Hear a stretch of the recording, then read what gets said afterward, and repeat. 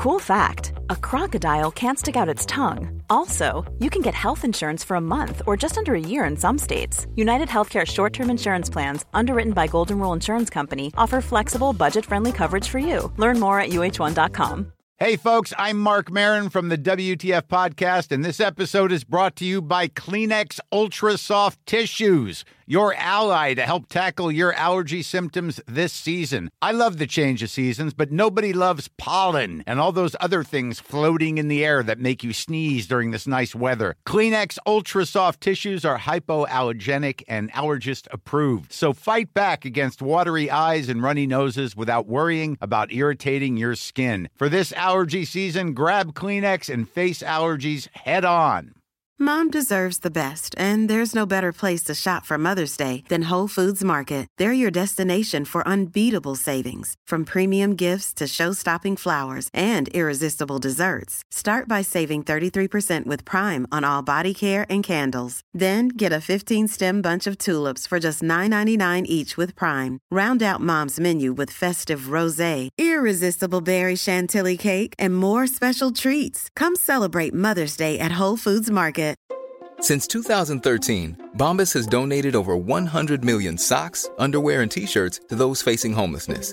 If we counted those on air, this ad would last over 1,157 days. But if we counted the time it takes to make a donation possible, it would take just a few clicks. Because every time you make a purchase, Bombas donates an item to someone who needs it. Go to bombas.com/ACAST and use code ACAST for 20% off your first purchase. That's bombas.com/ACAST, code ACAST.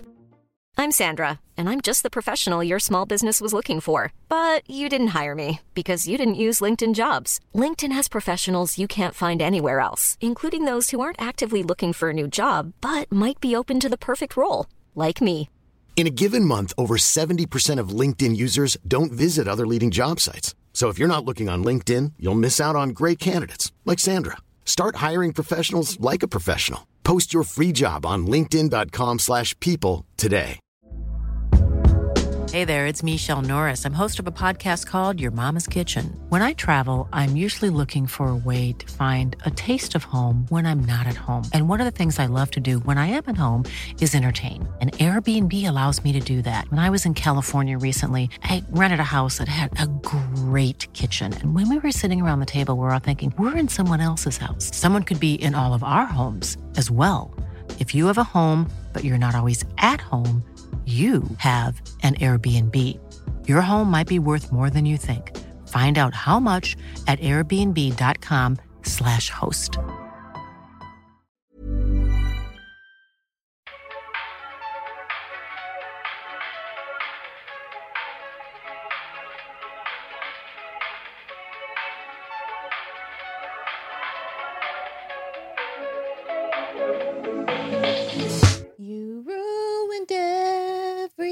You need to be closer to your mic. Stupid bitch. I didn't want to sing that directly in the mic. What? Serenade us. You gotta caress the mic, two hands.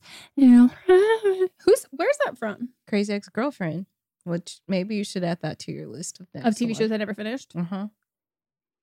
Yeah, that had a great ending. That last season was actually like a really good ending.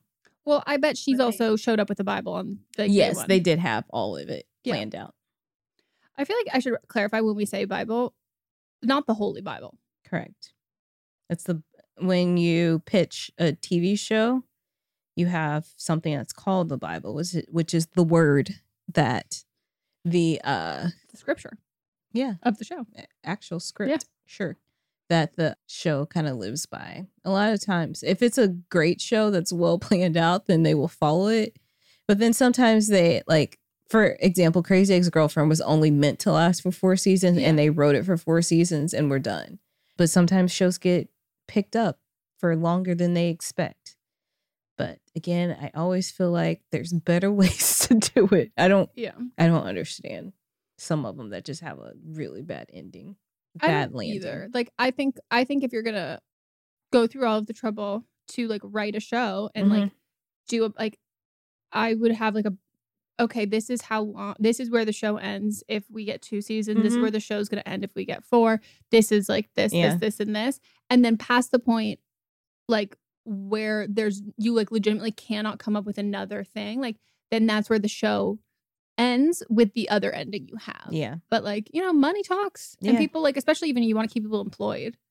You're like, it's a good gig. Yeah.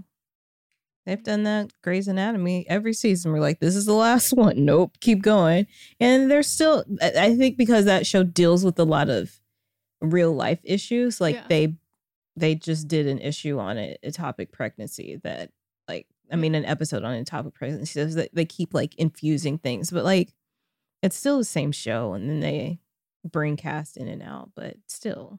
It also has a procedural like kind of base of like a medical show, similar to like a crime show that like people always want to watch that though. Yeah, it's not really procedural. But in the same like genre. It's like a soap. But like medical shows and like crime shows and that stuff. Like there's always a demand for that on TV. So they're always going to sell ad space for it. So anyways, hi, welcome to another episode of But Am I Wrong? Starring two people who not once ever have been wrong. Nope. We're in the Guinness Book of World Records for having never been wrong. It's impressive. Our faces. Do you remember like growing up when like people would like, did you ever have like organizations? They're like, we're going to break this record to get in here and do something. And I'm like, why? Yeah, me too. Because also like how many editions do they release? Every year. At this point, don't you feel like they just update a website? Probs. And that's like less cool. True. I'm not going to print out the website, PDF, spiral notebook, staple it together.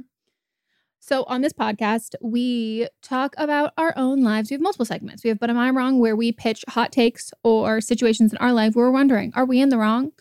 And then we have But Are You Wrong, where you, writers, listeners, you listen and then you write in your submissions of situations happening in your life. And we will tell you if you are the hero or the villain in your story. And then finally, we have our Wrong of the Week, aka But Are They Wrong, Rachel of the Week, where we nominate the pieces of shit, people, person, place, or thing that wears the shit crown for the week or for eternity.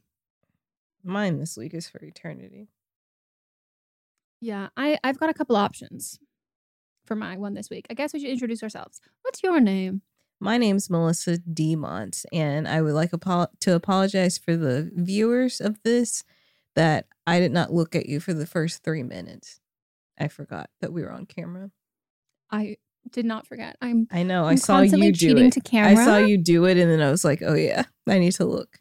I was talking to Monty. Oh, I'm Megan. Hi. I was talking to Monty yesterday about how I was like, I would do so well on Abbott Elementary solely for the fact that like, I can be humble. I can be self-deprecating, but like, I know when I'm good at something.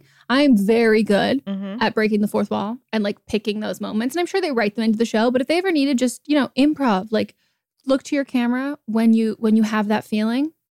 I'm good at that. And I love that shit. So the best part about the show is you are involved as listeners because you get to vote on who you think was wrong in every situation. So this podcast comes out on Thursdays, and then Fridays, most likely, is when the voting goes up on our Instagram. It's on our stories. They're also immediately added to a highlight. So if you don't see all of them there, check the highlight and you can vote. And then on tomorrow's episode called Fisting Friday, we read the results from the previous week. And sometimes we'll like give updates if like the person who wrote in has given any more clarifying information or whatever. We have all of that stuff. We do a video. Yeah. Look to the camera. I had already said that. I said to the viewers. But if you would like to participate in the viewing, then go to patreon.com/don'tblameme, I believe. Whatever. It's in the show notes. And you can click and join us. We also do live streams.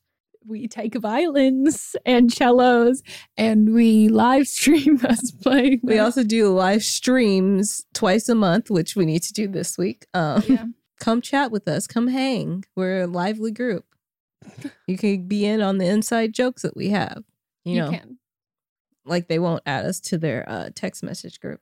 So if you hear sirens in the background, it's raining in LA and people don't know how to, one, know how to drive in the rain. Two, a lot of people's tires are bald. Or three, they haven't changed their windshield wipers in a while. So or our roads aren't set up for rain. So there's a lot of, I would call them deeper than a puddle everywhere you go. Yes. So, hey, pay your taxes. That. Yeah. All right. Should we get into our first segment? Let's do it. All right. Well, here's my, but am I wrong? It's a hot take. Okay. It's not really that hot. I actually brought it up to you before. Did I feel scalded? No, not at all. You're like, you're right. That's usually how it goes with us here, though. Yeah. Well, I'm prepared for what you have to say. Yeah. I don't know what Melissa's going to say for mine. It's a lot. Okay. But mine is that if you have a private account on social media and then follow somebody, I think that they should be able to see your private account. I wholeheartedly agree with that. The reasoning is that, one, I want to know who's following me. Yeah. Oh, and I also just set my TikTok to private. I mean, because I'm up for a job somewhere, and I was like, they don't don't need to see these videos of you pretending to alluding that you're sucking someone's nipple.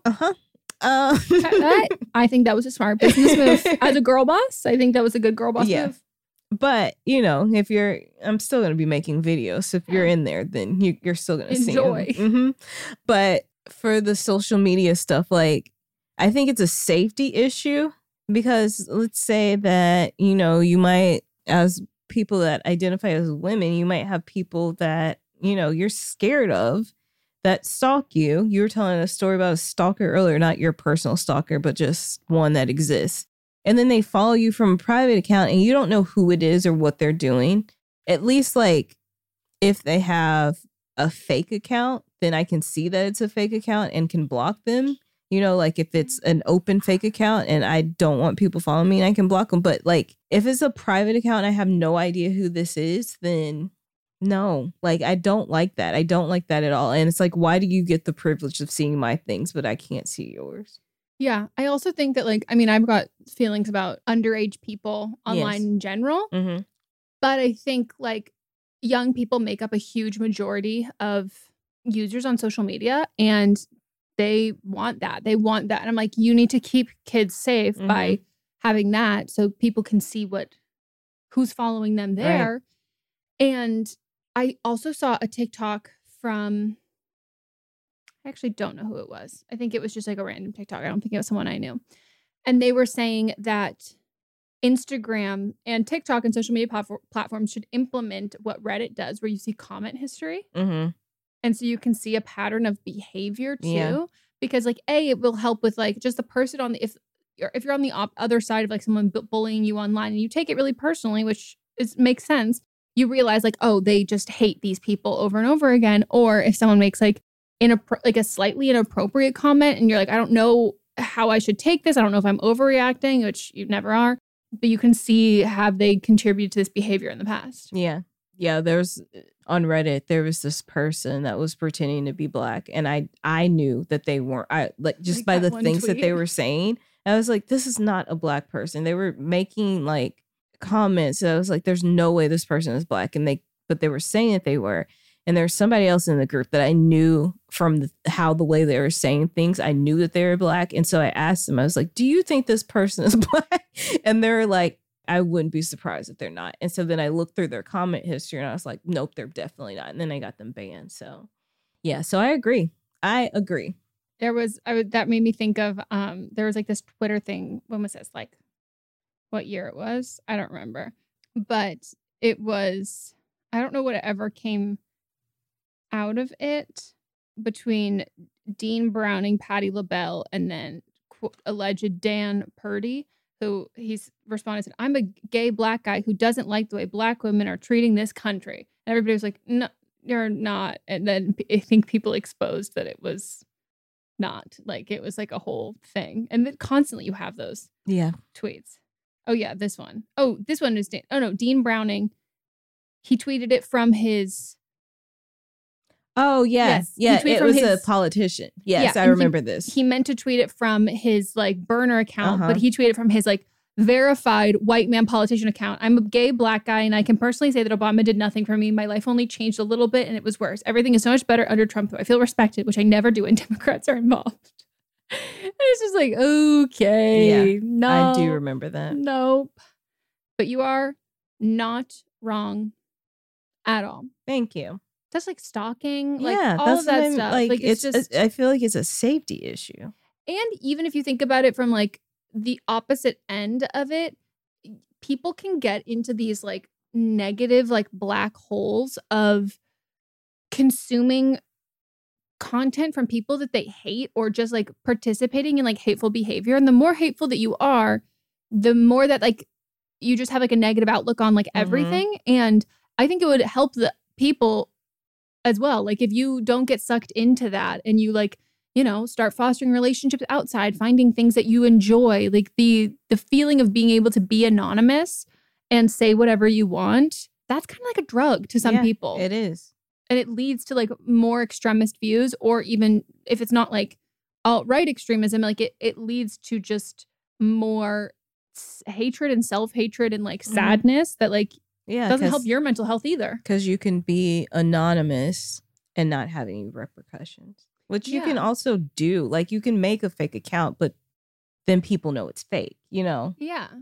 Yeah. But when it's a real person, it's different. Mm-hmm. I agree with you. Thank you. I had a random, I don't know who this person is. There's not a private account, but they have like 2 pictures, but they comment on something. They were like, that I posted, and it was like, hey fam, sorry I haven't been keeping up with y'all. And I was like, I don't know who you are. Who are you? Fam? Who's fam? Right. Send me the family tree. Are we talking slang fam or family fam? Which they were saying it like family fam. And I was like, I know my family tree is wide, but like, if I've never talked to you, then we don't need to talk. We don't need to reconnect if we've never connected in the first place. Okay. I'm nervous for mine. Okay. Here we go. Buckle up. So I want to give a disclaimer. I'm coming at this from an atheist perspective. And I respect other people's religions when it comes to how they carry themselves, their own moral code, and everything like that. That's totally fine. Like, go for it. And I don't want to sound like callous or whatever. I don't need this to be like an entryway for an educational thing of like, well, in my religion, this is why we do X, Y, and Z. Like, I know that for various religions, like this is used and is important for all of those things. But like what I'm saying is not religious related. So, okay. But I know this is tied heavily to religion. So like, I don't mean any disrespect to people's religions and like your practices and your culture. This is an atheist perspective. And this isn't something that is reserved for people who are religious. You know what I mean? It's just you experience it potentially differently. So my hot take is graveyards are a scam. Point blank, there's not enough room. I have thought about this. I've brought it up to you all the time. Like, I drive by graveyards, or I went to like the Hollywood Forever Cemetery to go see a movie, and I just seeing these graves, like essentially like they're stacked on top of each other like crowded teeth that have not yet had braces. Like, it's just overwhelming, and it's alarming when you see that. But factually, geographically, there's not enough space. We're running out of space. We've been running out of space for so fucking long. They just build them on top of each other. And so, according to research published in early 2021, this was in the UK, I'm pretty sure, that the cemeteries will be in full capacity in 10 years, and 1 in 6 cemeteries will be full within 5 years. There's a housing shortage for living people. We all know that. And in some places, families have to lease graves. So it's not a one-time fee in a lot of places. Like, you're having to upkeep a fee and then paying that, whether that's monthly or yearly, to keep bodies in a location where we don't even have enough space for living people. They also change the soil composition, and they prevent developments from occurring. So the catacombs in Paris are one of like the most famous examples of that. More than 6 million people are buried under the Paris streets. And then the buildings that are on top of that can't be tall because of the weight that it's essentially just hollow underneath. And the idea of being able to bury bodies underground and then build things on top of it versus gravestones that are above ground and being buried below ground there, like, that's not a solution. Like, we thought that was going to be a solution, and that's also not working in itself. And in-ground casket burials are super bad for the environment. Each year, burials in the United States use 30 million board feet of wood, more than 104,000 tons of steel, 1.6 million tons of concrete for burial structures, and 800,000 gallons of embalming fluid, which was all according to the Berkeley Planning Journal. And the wood alone could build 4.5 million homes. We've seen the prices of wood at Lowe's. Yeah. Especially now, the increase of all of that. So embalming fluid is highly toxic and it can leach into the soil as well as the air. Formaldehyde is a group 1 carcinogen. And when a cemetery doesn't have good waste management, that can just make it riddled with pollutants. And those bacterial pathogens then get into the groundwater and then can also affect not just the groundwater at the graveyards and visitors who come by, but people who live near graveyards. And one study tested boreholes and surface water in cemeteries and found antibiotic-resistant E. coli because you have animals there who then will drink said water. But when you have decomposing bodies then riddled with bacteria, we don't have the science and research and study behind it to create antibiotics for these things because they're not happening to living people, but then we're infecting living people. So to be fair, cremation is also not super great for the environment because when you burn things, it fires a pollutant to the air. But in my personal opinion, I think if we're just talking about those two options, cremation, the pros outweigh the cons. But there are also, we'll get to the end where I have lots of other better solutions. Mm-hmm. Which one of them that you probably will get to? I've already told my sister this is what I want to happen to me. I could tell you which one it's going to be. Okay. Upkeep bills are also like incredibly high. That's always what I've wondered of like, how the fuck do graveyards make money and also like cover the costs of things? Because it's, seemingly a one-time fee, but the bills are just so fucking high, especially for water. Like the watering of keeping the grass green. It's like it's worse than golf courses. Like you have so much of this to be like lush and beautiful, but burials are also really fucking expensive. The average casket costs $2,000 and gravestones can cost up to $10,000. Then most cemeteries also charge a maintenance fee to cover the upkeep of graves, but then also just the grounds as a whole. And sometimes it's a one-time fee. Other times the cemeteries will bill families annually, but eventually they run out of space. It's inevitable. There are graveyards that are full. They don't have space anymore. But then what happens there is they just get overgrown and there's no maintenance because cemeteries are expected to maintain the grounds for eternity from the fees that they either collect one time when people are buying a burial plot or the sum that charge an annual fee. There's not enough, especially when the rest of family members pass on. There isn't enough money to actually upkeep these. And my thought is if it's about respecting the dead, if there are no funds to maintain the grounds, is that actually respectable? Like we have this idea of laying someone to rest in this beautiful place, but we can't pay for that. And you can't pay for that for eternity. And you also can't even guarantee after you've passed on that your children will continue to do all of this. Like it's a wonderful thing that I think comforts people in the moment. But if you look at it bigger picture, it's just a really poorly thought out scam. And we've attached a monetary value to mourning and it preys on people who are grieving. The costs are immense and unattainable for so many people, yet societally we've made graves represent how much a deceased one is like loved or missed. You see these like huge, massive ones, or families will be like, oh, we have a whole plot for our whole family here. But like, I remember as a kid going to like visit a family member at a graveyard and feeling kind of weird that it was just like a small little plaque on the ground and then seeing these ones that are like so elaborate and like big and feeling like, oh, even in death, there's competition. Like even in death, like we're valuing who has money more than other people. Like capitalism doesn't die just because you die. And I think that's just like such a fucked up, weird thing.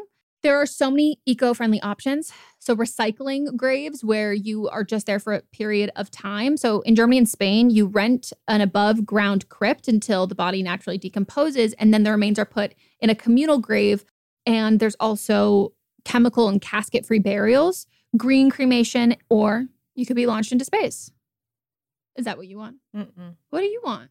Because I think being launched into space is also, I have problems with that. There's this company called Recompose where they take your body and they turn it back into natural organic material, and then like you can use it to plant things and stuff. Yeah, so that's what you can do weed. They have ones that are specific like for weed, others that are just like marijuana. That's specific weed ones. But and then I want everyone that has ever loved me to get a little baggie and then go plant something with it. Yeah. Like that's what I want. And I think that like we do that with like when pets pass and animals pass, like people will be like, oh, also enemies too. I want my enemies to get some of it as well. Do you want them to know that it is, or do you want other people? Do you want other people to know that I've showed up? And then like, what are they going to do? It's dirt. Like even if they throw it away, like it's still going to go to good use. You know what you should do though for your enemies? It should be like one of those glitter bombs where they open it and then it's like, that's a little mean. Well, okay, you said there's enemy. There's one person that can go to, your but arch nemesis, and then everybody else they just get it. They get a plastic baggie. Yeah. Well, it won't be plastic though. It'll be a little. They'll get a biodegradable baggie. Yes. And it should happen. It should be like if you don't do anything with it, it will like just still plant itself there. Yeah, that's what I'm saying. Like it's dirt. Like what you throw it away, it's still gonna. Yeah. Maybe put some little sunflower seeds in it. Like put something in there. Include some sunflower seeds with it. They try and flush it down like their toilet, telling there's a sunflower growing out their toilet. Bitch, you thought you could flush me away? Yeah, I'm here. Light pranking. Yeah, on the way out, as you should. So we need to deal with the problem now instead of pushing it off to other generations, because we can't avoid the inevitable. And I think like the core root of all this is we have to adjust how the living mourn the dead, because it is the concept of burials and graves, even in like movies, TV shows, the whole aesthetics of it, like they're really, really romanticized and done as like importance and value to the living. But we need to adjust that. And death is infinite, but our resources are not. I can't believe you thought that I was going to be against this. Like, truly. No. I didn't think that. I didn't know how you would personally feel about it on the podcast. I didn't know if you were like, okay, that's a little too much. No, I don't think there's. When I was looking it up, people were lots of like, it was a lot of like this is like all just the atheist, blah blah blah. You know. But who was saying this? I don't know. It's websites. Probably white people. I guarantee it was like the evangelicals doing that. Because like, no. I've never like gone back to visit any of the dead people in my family. Like we don't believe that your body, like you're in your body anymore. So like we don't go back and visit grave sites. Yeah. And I've told you before that I think funerals are a scam. No, yeah, that does ring a bell. The only thing I will say is that like the Jewish community, like there's a really specific timeline for how burials and like funerals are done in like a whole time window. And I mean, we should always be conscious of anti-Semitism, but like right now it's like rampant. So I just want to make it like abundantly clear that like if anyone's like furthering this discussion, like this is something that I'm like, I will talk about this with people who like, anytime someone's like, if this like part of like the Jewish faith, I'm like, I'm not going to get into any of that or invalidate that, because I don't know the traditions and the aspects of it, or like, you know, any like religious or ethno-religion group that has been marginalized and like attacked, that like, I'm not here to like at this point, I'm just like, if this isn't like a core part of your religion and you haven't been persecuted and like had global like mass genocide for your beliefs, like you can still get buried. The rest of us, no. Like just no. Yeah. And I think like I think that there's a lot of like graveyards that are some now put in like less desirable areas where like you can't build things. They're like on like, some people like say they're like, yeah, you know, you do it like you build it on top of like sewage and stuff. And I'm like, actually, no, like it can't be that unregulated of an area, because if something floods, then they come back up. Like it can't be soft sewage ground. Also, where we're dropping sewage and trash and things, it's just piling up. It's not decomposing. No. And like I think that like there's some like wonderful history in some like graveyards and all of that. But I think at this point, the existing graveyards that we have, if they are not in land that could be used for housing, then I think they need to be maintained like city parks are, or better than city parks. They should be maintained like national parks, and they should be used for people to walk their dogs in, like their kids playing in, and not a completely desolate, empty area. Yeah. And I think at a certain point, I'm like, if that's disrespectful to the dead, that the living can't move on with their lives and, you know, enjoy it. Like you think of like celebration of life. It's like, oh, I want everyone to have like fun or whatever. I'm like, you mean to tell me every single person who's buried there is like, no child can run around here. Like that is like disrespectful. Then I'm like, then I don't give a shit about you. That's what people would be like, because when I lived in that condo, it was next to a graveyard, and people were like, that doesn't freak you out? I was like, it's just decomposing bodies. Like, no, like that. There's nothing weird about it to me. Yeah, and like it's just so riddled with capitalism, because like actual bodies decomposing in the ground like is beneficial for soil. Like, you know, like, yeah, no, obviously not if you're wearing materials that can't decompose. But when you then put all of these chemicals and things in these boxes, like people weren't intended for a long period of time, even in like religious groups, it wasn't intended to be like an eternal grave. Like it was like, you know, it's ceremonial, you've been buried, and then we always joke like, oh, we're becoming worm food. Like actually you're not though. Like that's the issue. Like that would be better. Yeah, you're not wrong. Thank you. I've been saying things like this for a while. I used to say that I wanted to be buried naked because that's very on brand for me. But then when I found out about the decomposition, then I was like I said that up until maybe like 5-10 years ago. Yeah. And then I changed it. Yeah, I'm like, please don't bury me. I don't need the square footage. I really don't. I really fucking don't. Do whatever is cheaper for you. If you want to cremate me and that makes you feel better, like you prefer to that, you have you can afford that, go for it. I'm leaving money for it, you know? Yeah, no, that's what I mean. I'm like, but if that's how you choose, if you want to choose to use the money I'm giving you, if you would prefer me to be in an urn or somewhere, you want to wear me like where you want. You want to put me in a little vial and wear me around your neck? I'm there. I'm ready. You want to shoot me up into space? Fucking go for it. You want to plant me in a tree? You want to spread me my ashes in the ocean? Like fucking go for it. Like it's about you. Like I'm dead. Like this is about you. For the first time in my life, I'm not the main character. Like see, but you're not bringing the main character energy to death. I am. Well, I mean, I do think I'm going to like play little pranks. Like if you spread my ashes, I'm going to like backfire a little bit and like you'll choke a little bit. And I'll be like, sorry, I'm part of you forever until you shit me out the next morning. No, but I definitely want to like, you know, haunt people or, you know, leave little notes to make them think I'm haunting them. Yeah. Like I want to do that thing where it's a new thing that people have been talking about where you can hire people that just show up at the back of your funeral or whatever and just have like wear all black and have just like an umbrella and just look. They just stand in the back and look upon you. That's my favorite scene in movies. Yeah.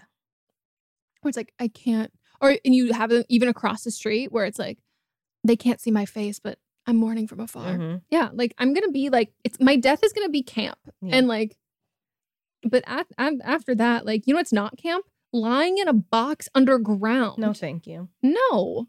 Fuck that. And like, who am I lying next to? I don't know these fuckers. Right. Just one big orgy. I don't trust these bitches. Let me be free. All right. Well, let's take a break now.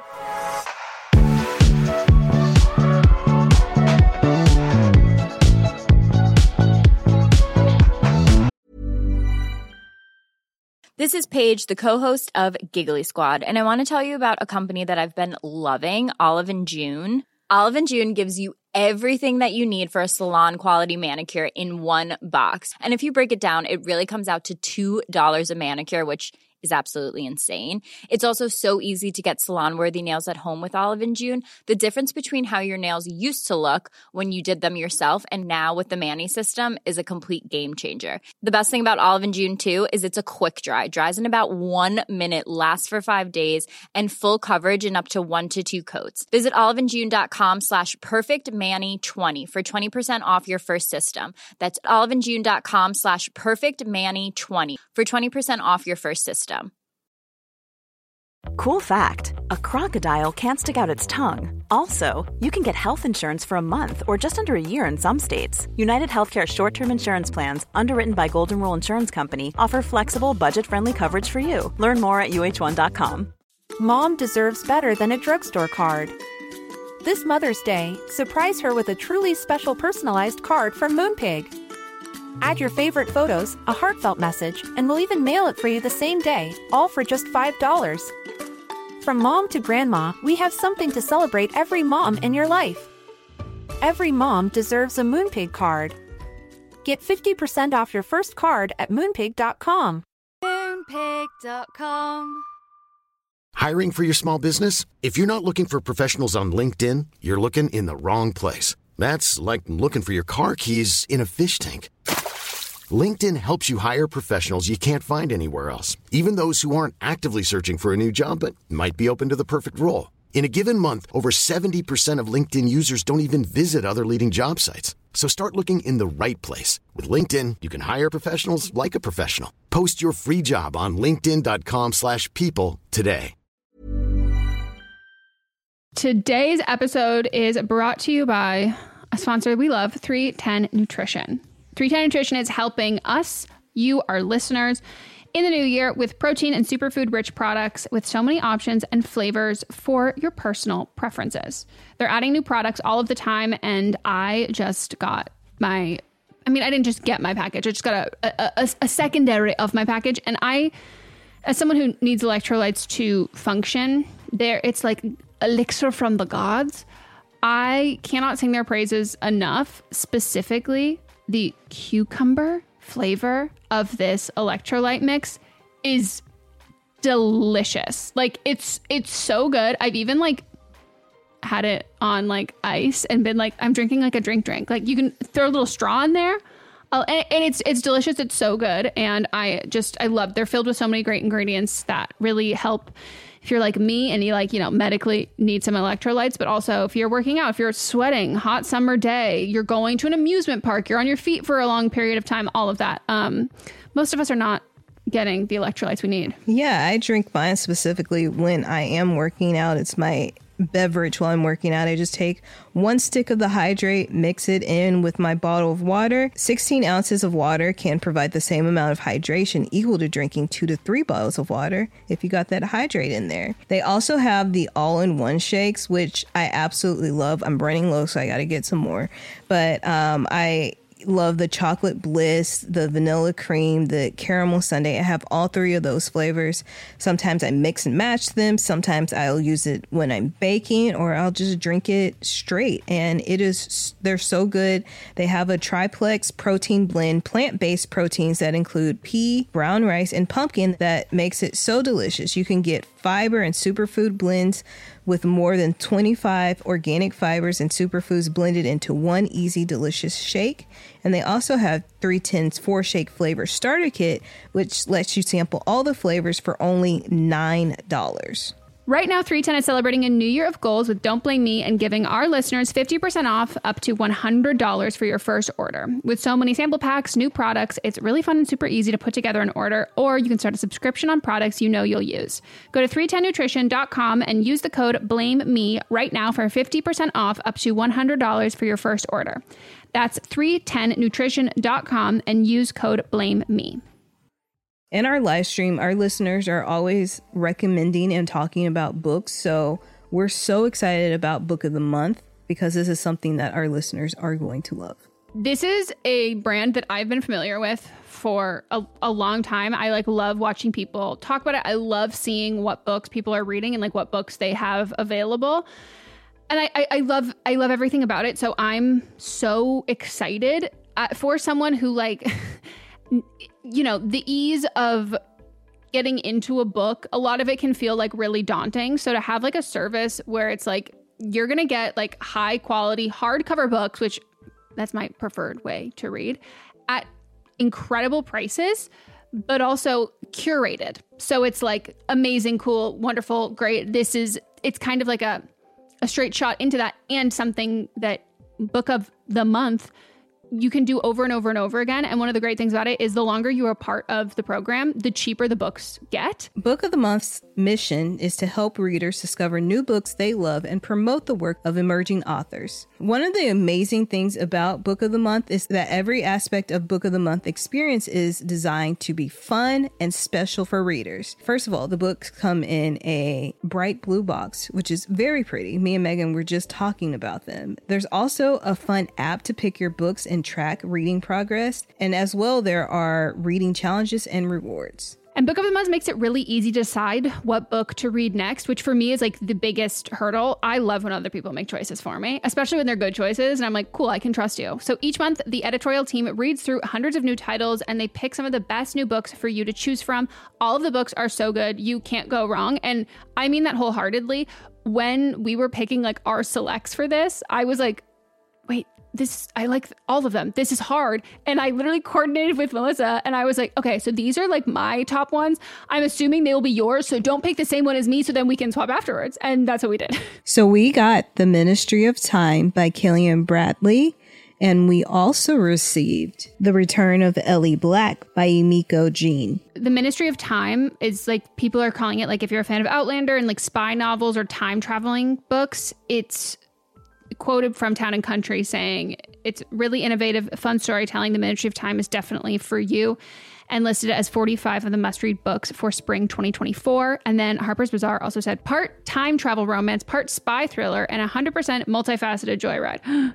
When I tell you that, I was like, sold. We're also excited about The Return of Ellie Black, and this one is about a missing girl who returns, but that isn't the end of the story. It's only the beginning. We both like a detective book. This one is 20 years since Detective Chelsea Calhoun's sister vanishes. Ever since, Chelsea has been searching for signs for closure for other missing girls, but happy endings are rare in Chelsea's line of work, which that sounds so intriguing, and I'm looking forward to reading this novel so much. Can't wait, and we're so excited to usher in this new sponsor. And we know y'all are already going to love this. Plus, we've been recommended this so many times. Mm-hmm. So we've already got fans in you.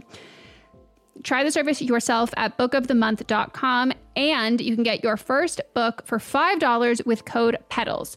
That is your first book, $5 at bookofthemonth.com using code PEDALS.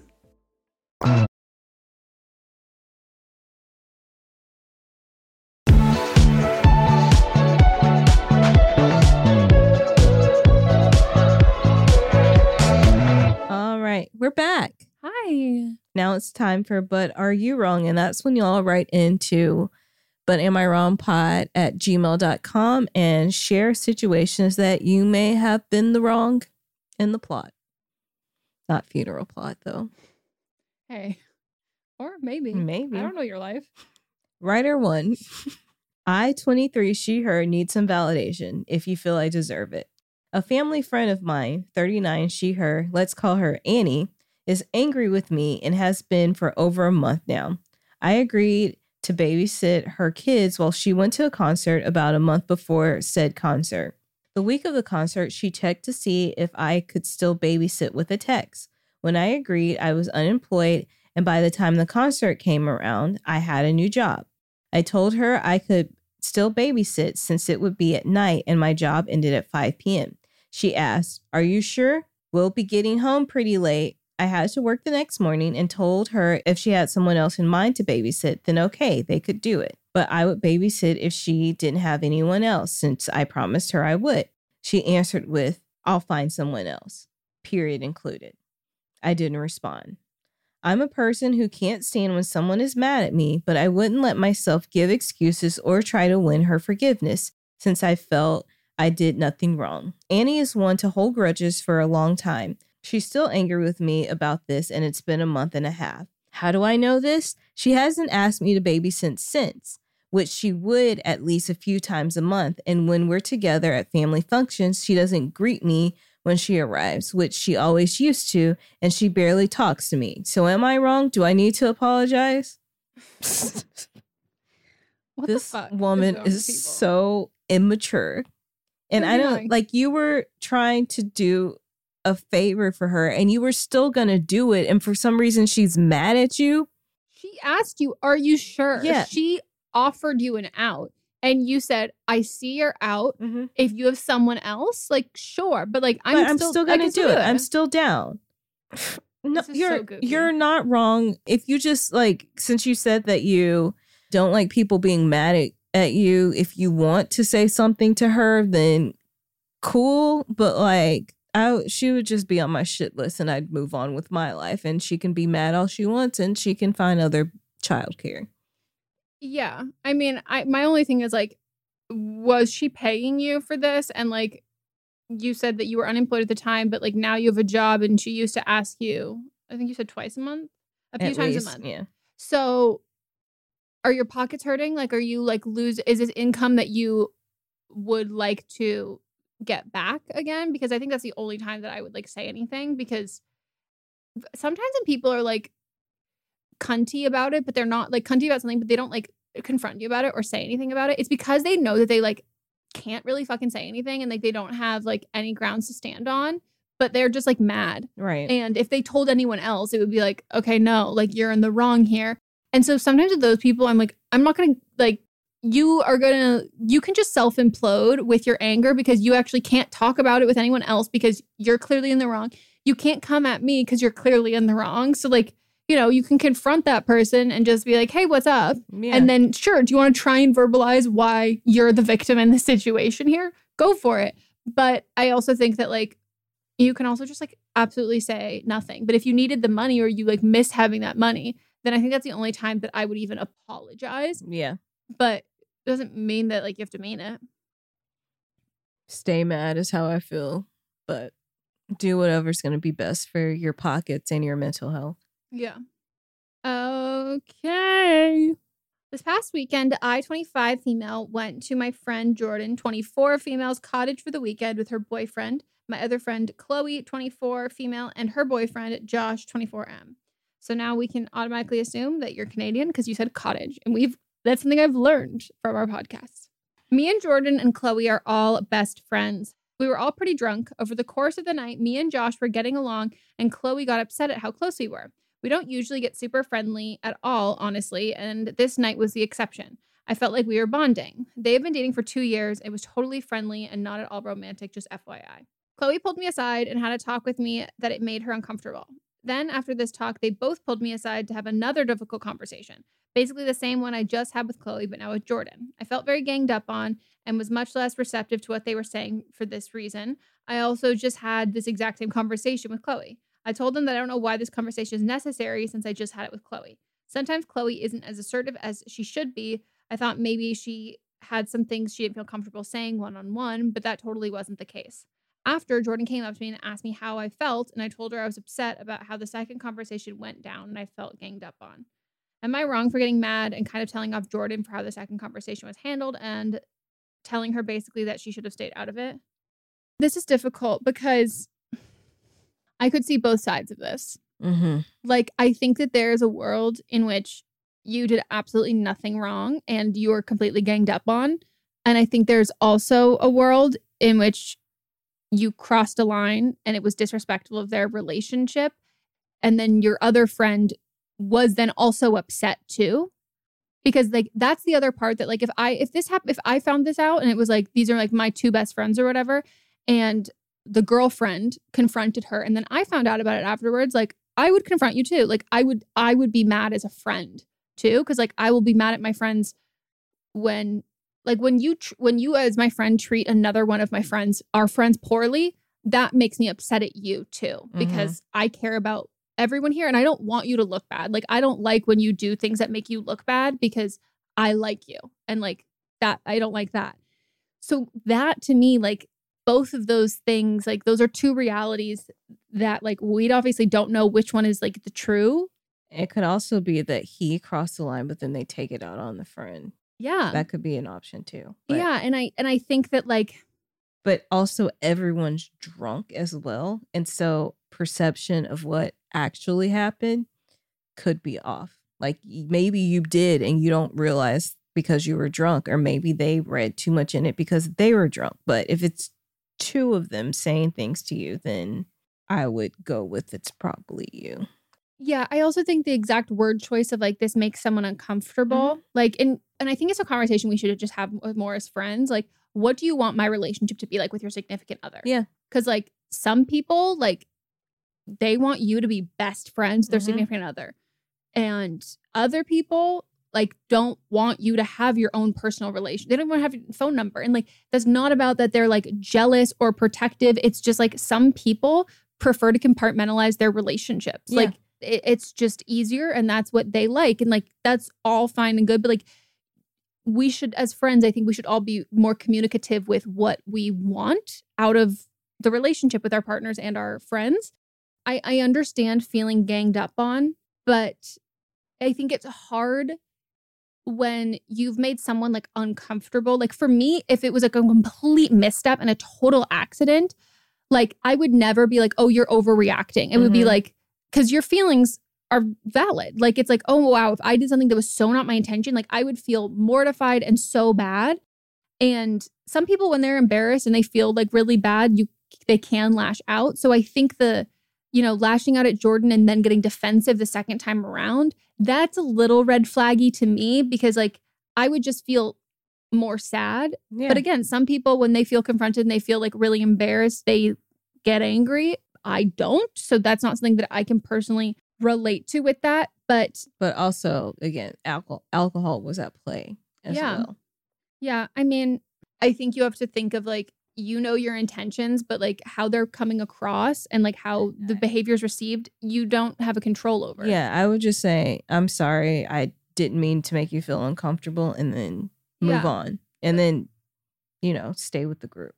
Yeah, and you also have to I'm like, did they say anything to him too? Yeah, that's like, I mean, that's a big part of it too. But I think like in that moment, like you also have to put yourself, if this was the other way around and it was like your partner that like Chloe was too close to. And then if Jordan didn't give a shit, that would make you feel like really bad. Like I understand, like I've been ganged up on groups of 3 girls or groups of 3 and anyone like is a hard number. But if it's not a pattern of behavior, that's something that they do, like, would this have in turn done the same thing for you? And not like well, I would have never said that. It goes, no. Would, if this situation had happened, and it's not about like how you react to the situation, but like, would she have stood up there for you the exact same way? Right. So yeah, I do think that you are in the wrong here because if I felt disrespected and uncomfortable from like a friend perspective, I would probably feel pretty hurt if like my other friend didn't care. I also have a question. After Chloe said something, did Chloe go back and talk to Jordan and then they came to you again and had the conversation, or did Jordan separately see what happened and then came to you? Came when they both came? Like, was it a separate thing? Like Jordan saw something and was like, that's not okay. Yeah. Or did Jordan, like, if she came back with Chloe, did Jordan talk at all? Or like, was it like Chloe just round 2 with a witness? Yeah. Yeah, that's a good point. But yeah, I also think that like we can unintentionally be flirty. Like that is something that like it just happens. Like, because half of being flirty is being kind and charismatic. Yeah. Like that's like really what it is. And like there doesn't have to be like a romantic intent behind it, but especially when you've been drinking and it seems like these are 2 couples and then you. So like if everybody has more of a flirty nature with like their significant other partners there, like, yeah, I could see how you could end up like being flirty and not meaning it. And honestly, this is something I'm very like cognizant of when I'm with like friends, where sometimes I'm like, I may have been friends with the guy first and then, became friends when he got a girlfriend with the girl. But I always like, it's something I make sure that like I'm not ever alone with one of them, or like even like text chains, and make sure that they're both on the text messages, because I just don't ever want anything to be wrongly construed. Yeah. And like I will adjust my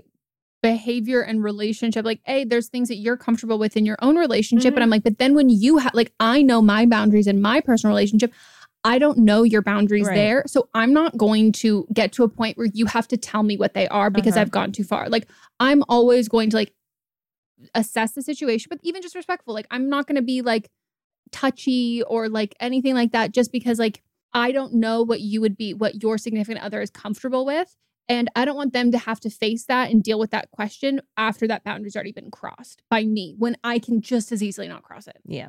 So, yeah, I think that like we have this whole thing of like, you know, like guys and girls can just be friends, like let people be friends. Like, yeah, totally. But also there's a way to like recognize, like when you don't know someone like intimately, like you can know that there's like no malice or flirtation or like any meaning behind it. But you know, like we all have our anxieties and we all have like those other things. And like if I'm in general, I'd prefer to do everything in my power to like not make someone feel bad or question or deal with anything like that, because it's hard in newer relationships. So, you know, it's not bad to adjust how you are in a friendship. Right. All right, next one. Hi, Eminem. I hope you guys have a great Halloween. We did. We did. Thank you. We were trying really hard not to keep talking about Halloween. They, them have a manager. She, her, almost middle-aged. That's a reference. That's a reference. You dropped like, the crumb and just know we picked it up. And I want to know whose qualification. Yeah. Of middle age. You know what we mean. You know what we mean. If you like to join the Patreon, then you could be in. This is one of those inside jokes that we mentioned before. Inside joke about middle age. And we will not be elaborating. No. They, them have a manager. She, her, almost middle age, have gotten super close, but of course have a good work relationship. So sometimes when we go on break, she and I vent out our mental health stuff together as we both struggle with clinical depression, social anxiety, and a form of PTSD, different experiences. So she tells me how she's been super down since it's the anniversary of her dad's passing. And when she tried to find comfort from her boyfriend, middle-aged, he said, I have my own mental shit to deal with. Get over it. When I heard that, I wanted to strangle the bitch. She's told me so many stories how he always neglects her triggers and mental health struggles and personal health struggles. Even though this is my manager, I forever sympathize with people who struggle with mental health, even for people I hate, surprisingly. So am I wrong for telling my manager that she needs to break up with her boyfriend because he's trash, especially on how he disrespects her mental health, even if she's my manager? P.S. Something I did tell her that did help me a lot was Kylie Sonique Love say, don't let that hurt child make your grown-up decisions. It actually got her thinking and said, yeah, my dad for sure doesn't like to see me sad. I should do something for him. Wow. That's like a very deep quote. It is. And just for everybody, Kylie Sonique Love is formerly known as Sonique, is the winner of All-Star Season 6, And then they were on season 2. First, I want to say I'm glad they have a friend like you. But I am always hesitant about telling people to dump their significant other. I low-key always think it's wrong to tell someone they need to dump someone. Yeah, it's the need. And you put it in all caps. That is something that I'm not really into unless they're just like terribly differently. Yeah, like there's a different way to help people see the light. This just isn't. I don't think you need to tell people that you dump them or to dump their significant other, because one, you're only getting one side of the story, and then two, it can also hurt your friendship because like they may need a friend, but this is not what they need to hear right now. And so there's ways to say like, what do you want? How does this make you feel? Are his triggers I don't think the boyfriend went about this in the same way, but like saying like, did you ask the boyfriend if they were emotionally capable? There's a better way to say this. I don't know what it is, but asking the boyfriend, do they have the emotional bandwidth to handle this right now? Because I mean, I don't appreciate him saying, I have my own mental health shit to deal with. Get over it. Like, that's terrible. But still, like, there's sometimes like I'll have a friend or someone come to me and they have something to share, but I'm not in a mental space to hear it at that time. And I can't give comfort or support because I just can't. Yeah. Right then. So like, Do I think the boyfriend handled it right? No. But like, also you don't know exactly how she handled it either. Yeah. I mean, I think they should break up? Yes. Yes. Without a doubt. Yes. I don't think you're wrong for wanting to say this. I think you would be wrong if you did say this, because when you tell someone like you need to break up with them, that doesn't mean anything. You can't make them, like, that's not definitive. Like, you saying that doesn't mean they're going to break up at all. And you can't, like, you just can't say that kind of thing to someone just because you actually have no power in the situation. And sadly, in like toxic relationships, abusive relationships, the person on the other end of it, like, they don't feel like they have any power. Right. And so in that moment, when you tell them they need to do something, you're actually giving them power to say, I'm not going to do that, versus empowering them to know that they have the power to leave. Like, you're basically giving them an us against the world mentality to kind of stay. But yeah, I agree. Like, we talked about it in last week's But Am I Wrong?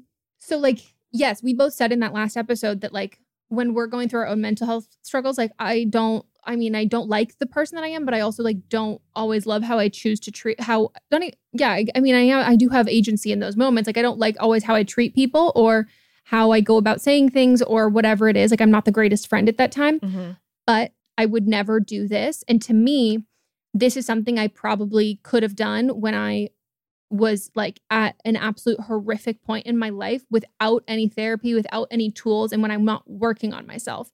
And that is like a journey that people who deal with their mental health like have. And like, we have that time in that place. And unless you've had parents who like set you up with the tools and the resources to be in therapy for like however long, like from a young age, it's kind of an unavoidable thing. But that doesn't mean that it's her responsibility to maintain and be in a relationship with someone who's at that point. Like, if I was at that point, I can't be in a relationship. Like, that's when it's like, yeah, you have your own shit going on, and your response is like the definition of an untherapized response to someone who is not working on themselves.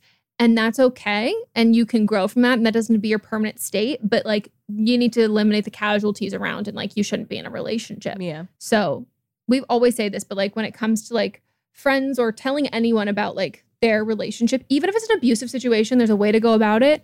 It's a privilege, and it doesn't always feel like that to like be a person who someone feels like they can choose to like share things with. And more likely than not, you're the only one. Cause like, very often people just keep everything to themselves. They don't tell anyone anything. And if you're telling one person, the only time I think it's acceptable to like cut off that communication and like shut down that outlet and that resource is if it's affecting your negative health. Ooh. Wow, that's Do you sad. love yourself? No, I was like negative sound, like mental health. I did Megan.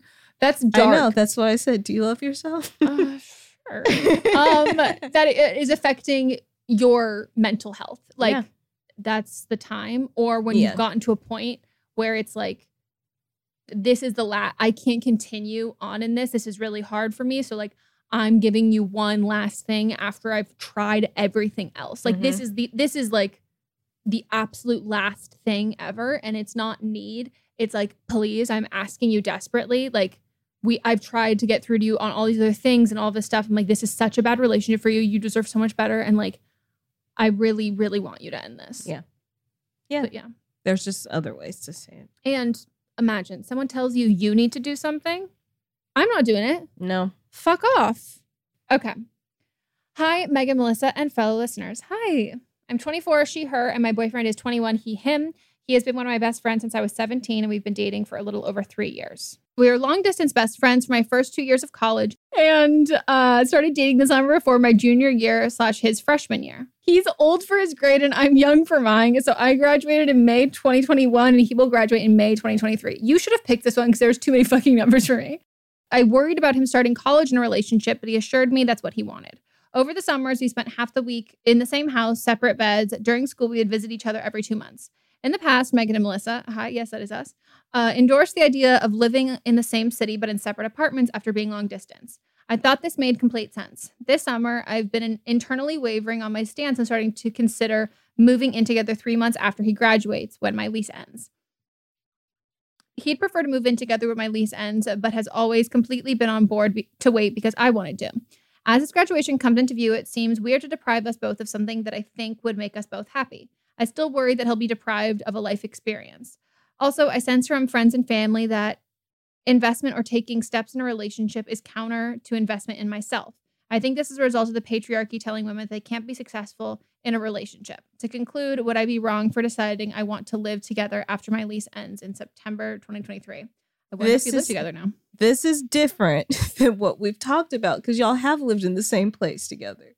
You're just in different rooms. Like, this is not the same situation that we usually speak on. No. And I do think that there is, there's a very different relationship that people have when you have grown up with someone and you're friends. Like, you've had independent lives and you're not, like, I think if you're moving to a city where you both don't know anybody, I think you'd be better set up than people who started dating in college because time is like the solution to everything, but there's a comfort that comes with time. And even if it's not time you've been dating, but like time that you've known somebody, like they've seen you through like finding your personality and like different friends and all of that. Like, especially in high school, like you have the sports that you play, you have clubs, you've got your school friends, you've got your class friends, you've got all of these different like things that like your life is full. College, you have school and you have a relationship or you have a friendship. Like, you have to really go out of your way to like have all of these different facets of your, like, so many fucking plates spinning at one time. That's much harder to do and can make couples a little bit more codependent. So like, I had friends in college who had like hometown, like long-term boyfriends. And then I had ones that like met, like started dating like someone like the summer before they went to college or whatever. And the girls who had their high school boyfriends, their boyfriends would come visit for the weekend and I wouldn't even know they were there the weekend because I still hung out with them all the fucking time. And I'm like, oh, he was here? Like, or if he was, he'd be like, hey, I'm going to grab and do this, whatever. Like, there was no like pressure or rush to spend all of their fucking time together. It was like, oh, we've coexisted in the same high school for years and we've been friends and like we're in a relationship, obviously, but like my life, I don't go dark when he visits for a weekend. Like, I show him my life. He does his own things when he's here. I do my own things. And like, you wouldn't know any different. And like, but that is really different than the people who had like, you know, hometown boyfriends who they dated for a short period of time, or if they didn't have like grow up together and have like a really robust individual life. Yeah. You've already had your trial run, so I don't see an issue.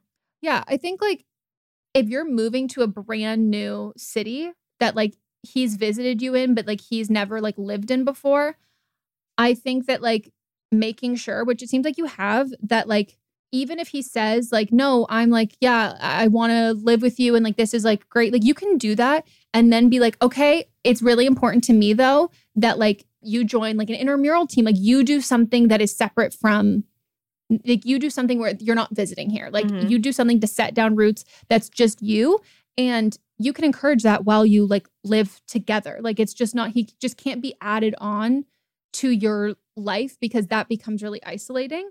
But to the part where you said like you sense from friends and family that the investment of taking step in a relationship is counter to investment in yourself, you think that's a result of the patriarchy telling women that we can't be successful in a relationship. I personally disagree with that. I think that you can be successful in a relationship, but in order for anything to succeed, you have to, you're pouring from one cup. So you have to sacrifice on other things there. And I don't think that you can't have a successful career and successful friendships and be like a successful member of society and volunteer and all that. You can have all of those things. It's just about what level of participation and like active hours you're putting into all of those things. And like thinking that you can have it all, you can have it, but you can't always have it all at 100%. Yep. And I don't think that that's a part of like the patriarchy, but I do think that like thinking that you can do and have everything and do it all perfectly is a result of like hustle culture. And that I think is detrimental. yeah, I think the goal of success, like whatever that means, like monetary or whatever it is. But yeah, like if you want to be crushing it and like making a fuck ton of money and like working really hard, you will sacrifice hours that you would quality time with a significant other, time in your hobbies, time volunteering. Like it is true. Like I make less money. Like when I was working like my ass off and I was single, I had less cups to pour from like my pitcher into. And that's what it is. Yeah. And that's it. So let us know. Are you living together? All right, let's take a break. Woo!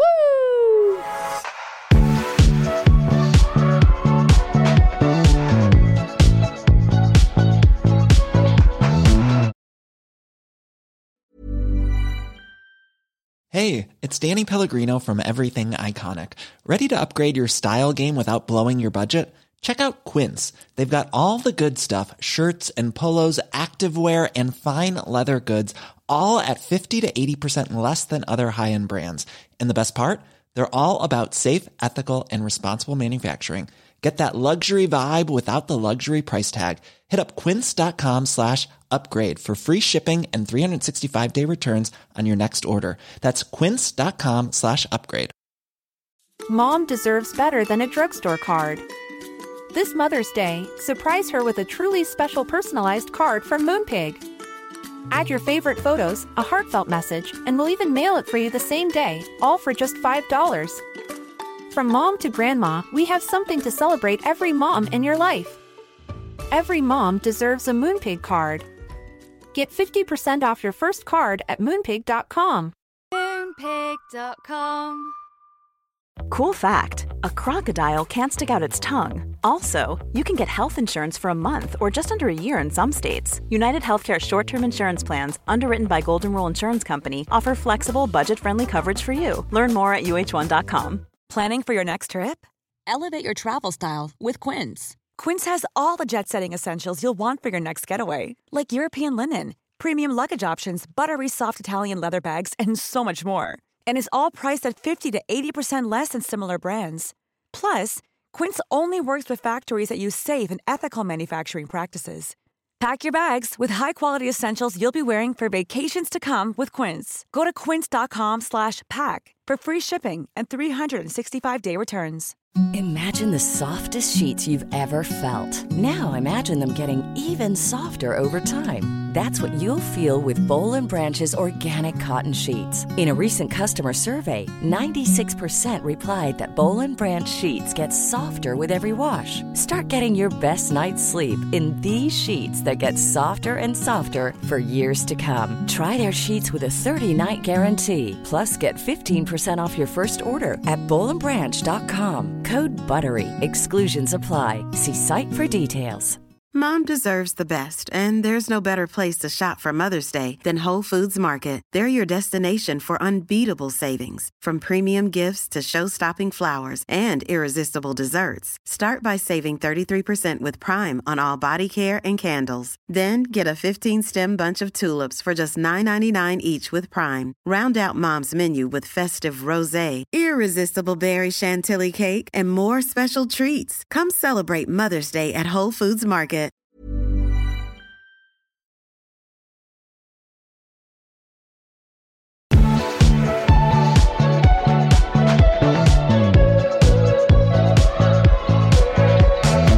All right, so now we are back and it is time for But Are They Wrong? AKA Woe of the Week, Rachel of the Week. And this is when we pick someone or something from the media, pop culture that we think is the wrong of the week. Oh, tomato, tomato, tomato.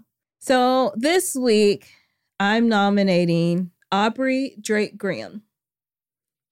And so, as y'all know, Drake is already an enemy of the pod. Yeah. We talk a lot about him, but it never really makes it to air. Do people know that our, like, the dual hatred, Canadian hatred we have of him? I mean, we talk a lot about The Weeknd. Do we talk about The Weeknd on the podcast, though? Yes. Okay, because I just want you all to know that, like, if I actually had to nominate our top spots of enemies, like, on and off the podcast, like, who we talk the most shit on, it's them. So if you thought it was Leah Michelle, it's not. Yeah, I know that we have, because Narissa messaged me and said, I can't believe y'all don't like The Weeknd.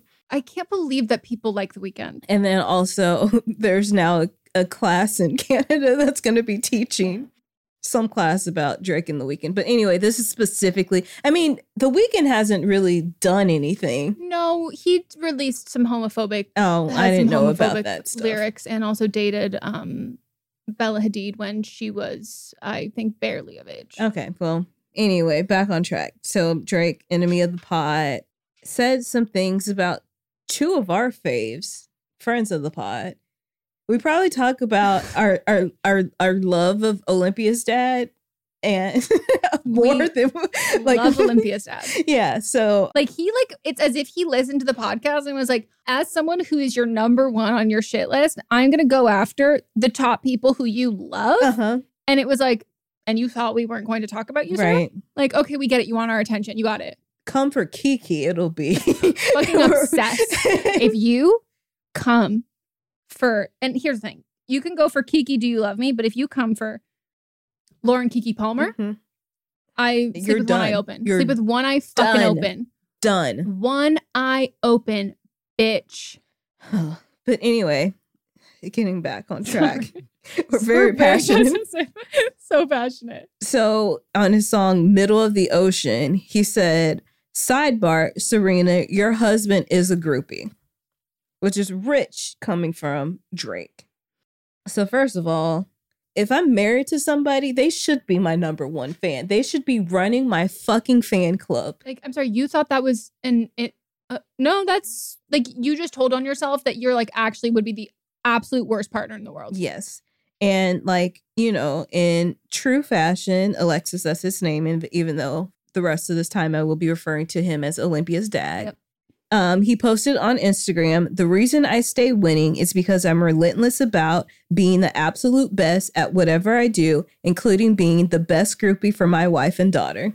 Pussy dripping. Like, right. When there are some men who put hot sauce in condoms, and then there are other men who winning shots and then have wonderful children. Yeah. Like winning shots, wonderful children that they claim from the beginning. That they support financially as well as emotionally throughout their entire life, as well as the mother of said child. Yeah. And not only will that child want for nothing physically and monetarily, they will want for nothing emotionally. Right. And let's not forget that Drake was simping so hard for Serena, going to all her matches, up in her face in clubs. I mean, I don't know if they were dating or not, but the fact is, she's been married to Olympia's dad for the last 5 years. Drake, get the fuck over yourself. Move on. Like, why? Why are you so mad? Like, he's literally giving incel pick me behavior. Yes. Like, it's like, it is literally like, where's my hug? Like, but these nice guys, like, it's like, oh my gosh, wow, you pursued this. Well, it's like, I didn't even want her. She's a fucking bitch. Like, oh, wow. Okay. Get off 4chan. And also, not even like, if we move away from him, like simping over Serena so hard, there's also the fact that Drake is the biggest sports groupie there ever was. There are so many memes of him from games, so many pictures of him hugged up on like professional athletes. You're the groupie of all groupies. He's just the biggest sports groupie there is. Well, he like fights with players. I know. That's what there's so many memes of him from games. Like, groupie of all groupies. Sit down. And then he comes for Megan Thee Stallion. And I'm like, just leave Megan the fuck alone. She does not bother anyone. Everybody leave her alone. Yes. Leave everyone named Megan. You can bother me and you can bother Meghan McCain. But leave Meghan Markle and Meg Thee Stallion alone. Leave them. Oh my God. Also, again, I did wonder, I'm like, do you have a death wish? Like, at this moment, like, okay, so you just really want to, appease and to racists. Let's just let Megan speak for herself. Good call. So just, if you don't know he has a song called Circo Loco that says, this bitch lied about getting shot, but she's still a stallion. implying that Megan is lying about getting shot by Tory Lanez. So Megan herself has been very vocal against society's acceptance of violence against Black women. And in 2020, she wrote an op-ed for the New York Times about the shooting and the intersection of racism and sexism. I highly suggest y'all go read that, but I will read a quote that Megan put on Twitter as Auntie Dionne Warwick says, a quote. And I'm going to say a word that I usually don't say amongst mixed company with palm-colored people, but this is a direct quote. So here I go. My ears? No, I mean, you can hear. Okay. Stop using my shooting for clout, you bitch-ass niggas. Since when the fuck is it cool to joke about women getting shot? You niggas, especially rap niggas, are lame. Ready to boycott about shoes and clothes, but dogpile on Black women when she say one of y'all homeboys abused her. So the only good thing to come out of any of this really is like a lot of people are turning their backs on Drake, which finally, welcome, join us. TikTok commentary has been chef's kiss. It's been so good. Mm-hmm. So I'm just like, bye, Drake. I'm waiting for more things that people aren't talking about in public, like a lot, but I'm waiting for those things to come out against you. And you've been on my shit list for years. And also, JoJo's version of Marvin's Room is better than yours. Yeah. Ian. Also, just like factually, you make music for Maddie Pruitt's husband. You make music for Trissy Trout. You make music for white boys who think they have an N-word pass. Like, you have some songs that I will admit, they are great. But like, you just happen to be an incel who's like conventionally attractive and famous and rich. And like, no matter how much money you have and fame you have, like if you hate women, it's going to happen. Also, again, I've said it before and I'll say it again. I don't believe the hot sauce in a condom thing for one bit. If that was true, I just, so. Anyway. I fucking hate him. Always and forever enemy of the podcast. Mm-hmm. So I have a lot of wrongs of the week. And I think I'm just going to go through down the line them instead of just picking one. Yeah. So first up, I would like to nominate Orbeez, aka water beads. I ended up on this side of TikTok that was absolutely terrifying. If you don't know what they are, you can look them up. Some places they're called water beads. That's kind of like the generic name for them, like across the world. But Orbeez is a specific brand name, kind of like Kleenex and tissue sort of thing. So they're basically these like little ball things. They were really viral on YouTube a couple years ago for like challenge videos, like filling my pool with like a million Orbeez, like doing all these challenges or whatever. They're really fucking popular with kids. They're colorful. They're bright. As a neurodivergent person, I look at them and I go, crunchy fun. They look like squishy, sparkly fun, like Dippin' Dots. It's the same feeling I had when people were like, some children are eating Tide Pods. And I go, I could see it. Like that as someone who is enticed by those things. I'm not going to eat it, but I could see it. So they're also in slime a lot, but they're also in certain kinds of squishy toys. You know what I mean? Like when it's like the ones that like you squish them and it's clearly there's like a gel or a liquid on the inside and one side gets a lot bigger than the other. And, you know, it's like moving around. So Orbeez have on the like packaging of them, like what the age requirements are. And it says like, caution, do not use to have children use unsupervised, can be a choking hazard.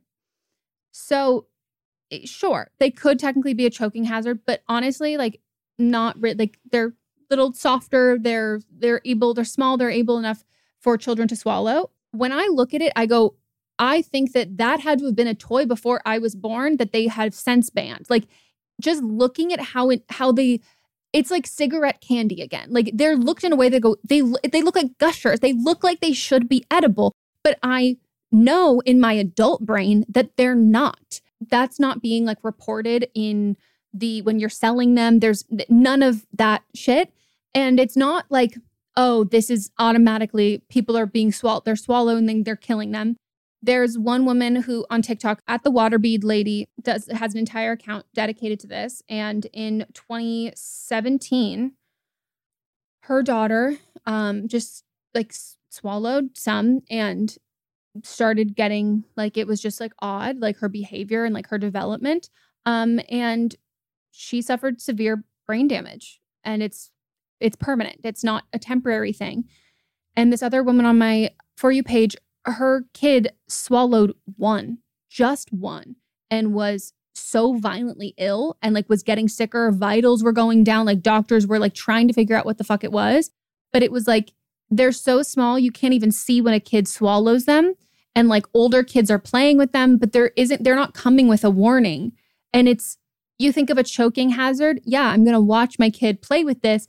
But hey, even if my kid swallows it, it's just a choking hazard. So therefore, if they didn't choke, we're in the clear. It's literally not. The thing that freaks me out, and I sent it to my sister-in-law because I know, I mean, it's a little older than my nephew, but her nephew, he's of like the age of that. But even I was thinking like daycares, like preschools, like places that have like, you know, activities and those things to do, like they're used without real regulation and like in the masses, like everybody uses them. So fuck Orbeez, and just like absolutely fuck whoever. Like I'm so here for like the regulations when it comes to like safety of like children's and baby products, but whatever fucking timeline that we are on right now that has not moved forward and it has been able to do a mass recall of this, like needed to have happened like well over a year ago. And this is so fucking dangerous that at this point, I wouldn't trust whoever is the fucking manufacturer of, or I wouldn't trust any other product that they're putting out there. Yeah. Next is the founder of Oculus. Did you see this? Mm-mm. So Oculus are the VR glasses. He designed VR glasses where if you die in the game, you die in real life. No. It's like a suicide vest in those goggles. I can't. That's all I'm going to say. Okay. Fuck that. Fuck that. And the final one, this one pains me to say, and I will not hesitate at all just blocking anybody who wants to get into discussing this or defending this or whatever. Like, we've made it a really clear point to make our content, as well as like the subsidiaries of our content, like our Instagram, our Patreon, and our Facebook page, to be a place safe and free from this. So you don't get to, I'm not inviting any arguing on this. I would like to sadly nominate Rihanna and Fenty for inviting Johnny Depp to be a part of the Fenty fashion show. And it has been officially confirmed. It's about 40 seconds of him walking out from behind a tree. And the repercussions of that trial will affect women and victims for years and years and years to come. And it's going to take fucking centuries for us to recover. And then when people platform those people on a larger stage to a bigger audience and fan base, we're set back even further. And I wish Rihanna peace and healing on her journey as a victim and a survivor of domestic abuse. And I hope that people who have also suffered violence in relationships or in any kind of relationship view this as what it is, which is somebody who has not processed their experience and are in turn hurting other victims, and not what you as a victim should strive for as healing, and what you should strive for as like complete moving on past your traumatic event. Like, this is not a goal that you want to be at. This is not only like, is it a mistake, but I'm like very upset. I'm devastated, and I'm like really upset with her and the whole team. And I'm also really sad that someone who's experienced this personally would make this call, because all that says to me is how unsupportive you must have been in your time within your own personal relationships, not just the public perception. And I wish her healing. Yeah. Well, that is it. Do you have any good news of the week we should end with? Oh, good news of the week. Shaq had a wonderful clap back to Kanye West. What do you say? Furthering Shaq being at the top of our BFF list, friend of the podcast. Kanye said, Shaq is in business with Jamie Salter. Jamie first said he's 50-50 with David Beckham and 50-50 with Shaq. I said, Jamie, there's no such thing as 50-50 in business. Who has the extra 1% of the control and voting rights? Believe me, you don't know me like that. Worry about your business. And to quote the once great Kanye West, I got more money than you, so why would I listen to you? Take my advice and get your family business in order. Have a great day, brother. I love Shaq. Yep, that is the wonderful, good, amazing news of the week. And I made pumpkin bread, which is also good news of the week. Oh, yes. And we're going to have some. Put it in my mouth. In your mouth hole. Woo! Okay. Well, we'll go vote tomorrow. What?